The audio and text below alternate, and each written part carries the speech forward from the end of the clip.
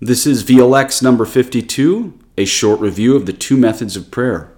Hello, my name is Father David Nix. I'm a diocesan hermit in the Archdiocese of Denver. I have a YouTube channel and podcast with three parts. One is theology and current events. It's more the controversial topics of the day with a theology applied. And then the more educational, less controversial two parts is VLX. VLX stands for Video Lectio Divina, which you are watching right now. And CPX stands for Catechism of Pope St. Pius X. X is Roman numerals for 10th.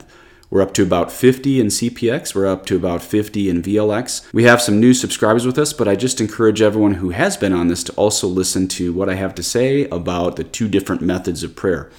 Now, the two methods of prayer that we have is St. Bruno, known as the Apophatic, also known as the Way of Study. And then on the other side of the coin, we have the Imaginative Way of Prayer, also known as the Cataphatic, which you frequently hear me say is the way of St. Ignatius of Loyola and St. Teresa of Avila. I'm going to describe those in a minute, but for the people who've been with us from the start, here's what I'm going to start calling those. I'm just going to call it the study way of prayer and the imaginative way of prayer. Because me getting into saying, the St. Bruno, the Apophatic, the non-imaginative study way of prayer, that's getting way too long for all of you who've been with us from the start. And for me to say, the imaginative way of prayer, the one of St. Teresa of Avila and St. Ignatius of Loyola, where you use all your five senses, I'm repeating myself way too much. And as we just kind of pick up new subscribers as we go, I think it's easier for them, especially if they don't stick with us for the whole time, to hear study way of prayer and imaginative way of prayer. But because those who've been with us from the start might be taking either too many of their own mental diversions or even ones that I accidentally leave in here, today let's just look back at how the saints say in these two methods of prayer we should really do it. If you're new to this series, you're fine just listening to this and kind of jumping in, I think. We're in Matthew chapter 9 once we get to VLX 53, but you may want to go back to VLX number 2. Okay, let's look at the two methods of prayer. The first method of prayer that we're going to look at today is called the Apophatic way. This is knowledge of God obtained through negation. This is the way of St. Bruno. From now on, I'm just going to call it the study way of prayer, because in this way of prayer, you look at a chapter of the gospel, shave it down to half a chapter of the gospel, shave it down to a sentence, and then maybe you just shave it down to like 2 words, and you think of these 2 words for the 15 minutes that you commit to prayer. But then the neat thing is you can kind of think of these 2 words and whatever you got from that for the rest of the day. And this is the way of prayer that was done by St. Bruno. I think St. John of the Cross did. It's a very sober way of prayer that is neither better nor worse than the imaginative way of prayer that we're going to look at. Okay, apophatic way of prayer. There's 5 steps in this. Number 1 is lectio, careful study. Number 2 is meditatio, which is hidden treasure. Number 3 is oratio, drive away the evil and keep good. Number 4 is contemplatio, the look of love. And operatio, number 5, is what to do. So just a couple really brief notes on those. 1, lectio, careful study. Notice that the first step in this method of prayer is study. And this is why we look at what the Church Fathers have to say about this, so that this can become our launching point to our union with God. Remember, theology is not secondary to our union with God. It's integrated to our union with God. So we can't have union with God without truth and charity. If you have truth without charity, you're not united to God. If you have charity without truth, you're not united to God. So careful study is an important part of this. Number 2 is meditatio, hidden treasure. What that means is don't be afraid to just pick one section, one sentence of the gospel that you're looking at and realize every word inspired by God is already a treasure. Okay, number 3 is oratio, drive away the evil and keep good. That means push away distractions and focus on the treasure of those 2 or 3 words in the gospel that you're looking at. Perhaps part of what we have to drive away is our temptation as Americans to just consume the whole chapter. No, don't be afraid to just chew on the cud of 2, 3, 4 words of that single sentence, of that single chapter, of that single gospel that you're looking at. Okay, number 4 is contemplatio, look of love. This is when God starts to infuse you with what's called infused contemplation. We can't give this to ourselves, but it doesn't come just by squinting hard at your Bible or just, thinking that if you think this way or feel yourself really spiritual in the VLX series, it's going to happen. It really is a gift from God. And here's the number 1 way to tell God you want to become a contemplative. is by giving the time in meditation. See, we can give ourselves meditation, but we can't give ourselves contemplation. We can commit to meditation, but we can't commit to contemplation. Why not? Because contemplation is purely a gift from God. However, if you read the lives of the saints, He is most generous in giving contemplation when we not only make time occasionally for meditation, but are consistent in meditation. So pick if it's going to be 5 minutes of meditation a day, 10 minutes of meditation a day, 15 minutes of meditation a day, or 30 or an hour if you're a priest. And finally, we have number 5, which is operatio. That is what to do. That's kind of like having a resolution. We don't want to over-ethicize, if that's a word, all of our prayer. We don't want to leave prayer with like 20 new resolutions. I'm never going to have a chocolate bar, or I'm never going to have popcorn again. It's better to be specific in your resolutions. And yeah, I don't mean to mock fasting, because fasting and giving up food could very well be part of your resolutions. But you don't want to leave prayer with 20 resolutions. Now we look at the cataphatic way of prayer. That is knowledge of God obtained through affirmation. This is the way of using our imagination according to St. Teresa of Avila and St. Ignatius of Loyola. What you're going to notice in this way of prayer is that we're very heavy on memory and consideration, as well as setting up the 5 senses in our imagination. Let's look at the 4 steps. Step number 1 is selection of material and preparation of meditation. I'm going to be doing that for you on this series as we just go through Matthew's Gospel first, and then Mark, and then Luke, and then John. Number 2 is consideration. The questions to ask is, who is here in this scene? What is he doing? Why is he doing it? What does it mean to me?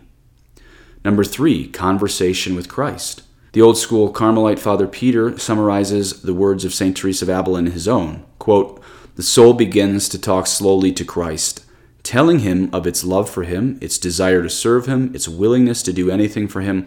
He adores Christ in the scene of the day's meditation. He expresses his love for him, thanks him for past gifts, petitions him for new favors in the future." End quote. And if there's any Latin Mass Catholics joining me, notice this was written by a priest long before Vatican II. So this whole idea of talking to Jesus in prayer is in the saints. In fact, Teresa of Avila says in this section, quote, "You can place yourself in the physical presence of Christ, talk with him, laugh with him, and confide in him.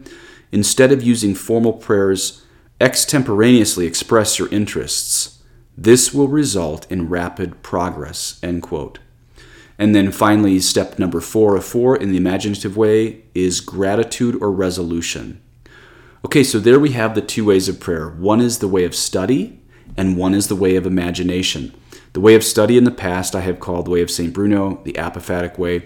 The way of imagination I have called the method of St. Teresa of Avila, the method of St. Ignatius of Loyola, the method of the 5 senses. But ultimately, I'm just going to use those 2 terms from now on, the study way of prayer and the imaginative way of prayer. And you know, there's many saints on both sides of this field, so don't feel bad if you get a lot out of one method and don't get a lot out of the other method. That just means your brain is wired in one way, or your heart is wired in one way.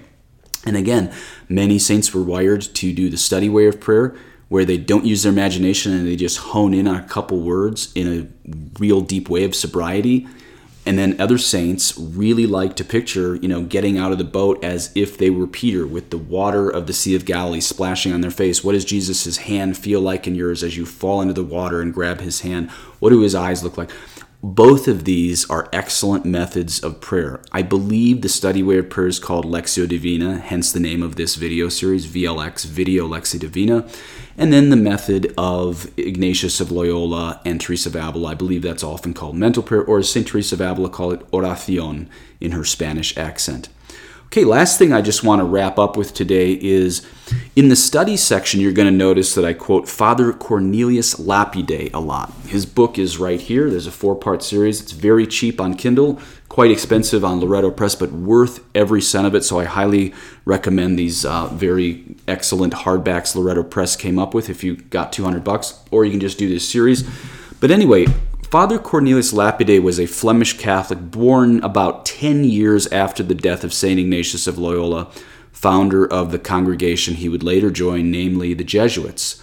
Father Lapide became the Jesuits' greatest scripture scholar, possibly the greatest scripture scholar in all of the Catholic Church since the early Church Fathers. Okay, so why do I think it's so important to quote Father Lapide all the time? I think it's so important to quote Father Lapide all the time because he quotes the Church Fathers. Why are the Church Fathers so important? It's because they got their doctrine directly from the apostles. And who the apostles get their doctrine from? They got it directly from Jesus Christ. Now, I'm really happy to hear there's non-Catholic Christians following this series out here, but if you were to say, well, why would it even be important what the fathers or the apostles taught?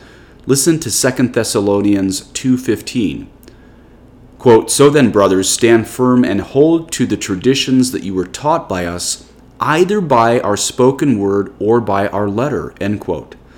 So many of the Protestants out there, or megachurch people, or evangelicals who are watching this series, I'm really glad you're watching this. But do realize it's the inerrant word of God, 2 Thessalonians 2:15, that just said, stand firm and hold to the traditions that you were taught by us, either by our spoken word or by our letter.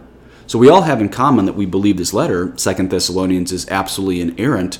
But what did Paul mean by our spoken word? Our spoken word was handing over the deposit of the faith of things not in the Bible. Doesn't mean we're like Mormons who added things. Everything gels perfectly with the Bible.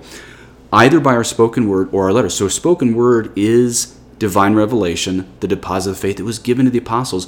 Nothing contrary to Scripture. It's just the greatest interpretation of Scripture. And this was handed to the fathers, and this is what Father Lapide conglomerates. So, whereas St. Thomas Aquinas usually conglomerates a patristic commentary, patristic is just the adjective for church fathers or desert fathers, whereas St. Thomas Aquinas usually conglomerates a patristic study on Scripture based on doctrinal topics, that is, topic by topic, Father Lapide conglomerated church fathers on Scripture in a method that went chapter by chapter and verse by verse. So I can give you, as we go through this VLX series, what the church fathers got from the apostles, who most likely got it directly from Jesus Christ. Okay, back to Father Lapide. As Loretto Press writes, quote, Father Lapide wrote scripture commentaries so complete and scholarly that it was practically the universal commentary in use by Catholics, often available only in Latin, for hundreds of years. So what you're getting is the Church Fathers' commentary on the Bible based on what the apostles told them, most likely based on what Jesus told them as his own interpretation of the Bible.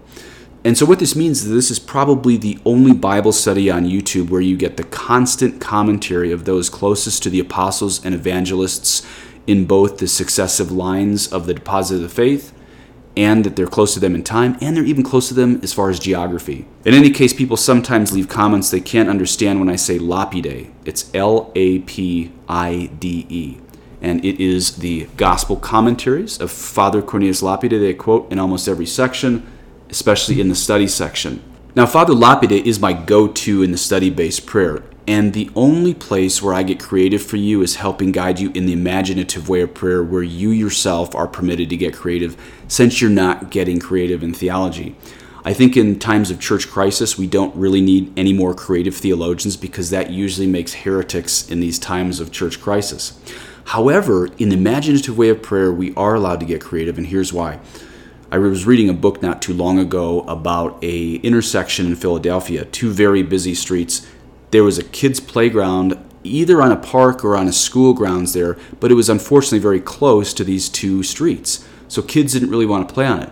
But when they put up big fences around these streets, rather around this playground, all the kids flocked to it and could play. Why could they play? Because once they had parameters away from the dangers, they could actually be more childlike. That's the great advantage of having some doctrine guiding us into prayer. I think there's a lot of Catholics that think of mental prayer and the excitement of walking with Jesus as a different realm than doctrine, but doctrine safeguards the mystical prayer of the church. And just like this, the fences that go around the playground, St. Teresa of Avila said to her nuns at one point, your entire interior life is like a paradise or a playground. I can't remember her exact words. She said, it's like a paradise, go have fun. And that is why we do this study-based prayer, peppered in with the imaginative way of prayer, to serve as good parameters within which you can play, so to speak. So your soul is not infinitely deep, but it is much deeper than you realize. It is a paradise if you're in sanctifying grace. And as St. Teresa of Avila, I think, would say to you, as long as you have the doctrine down, go have fun.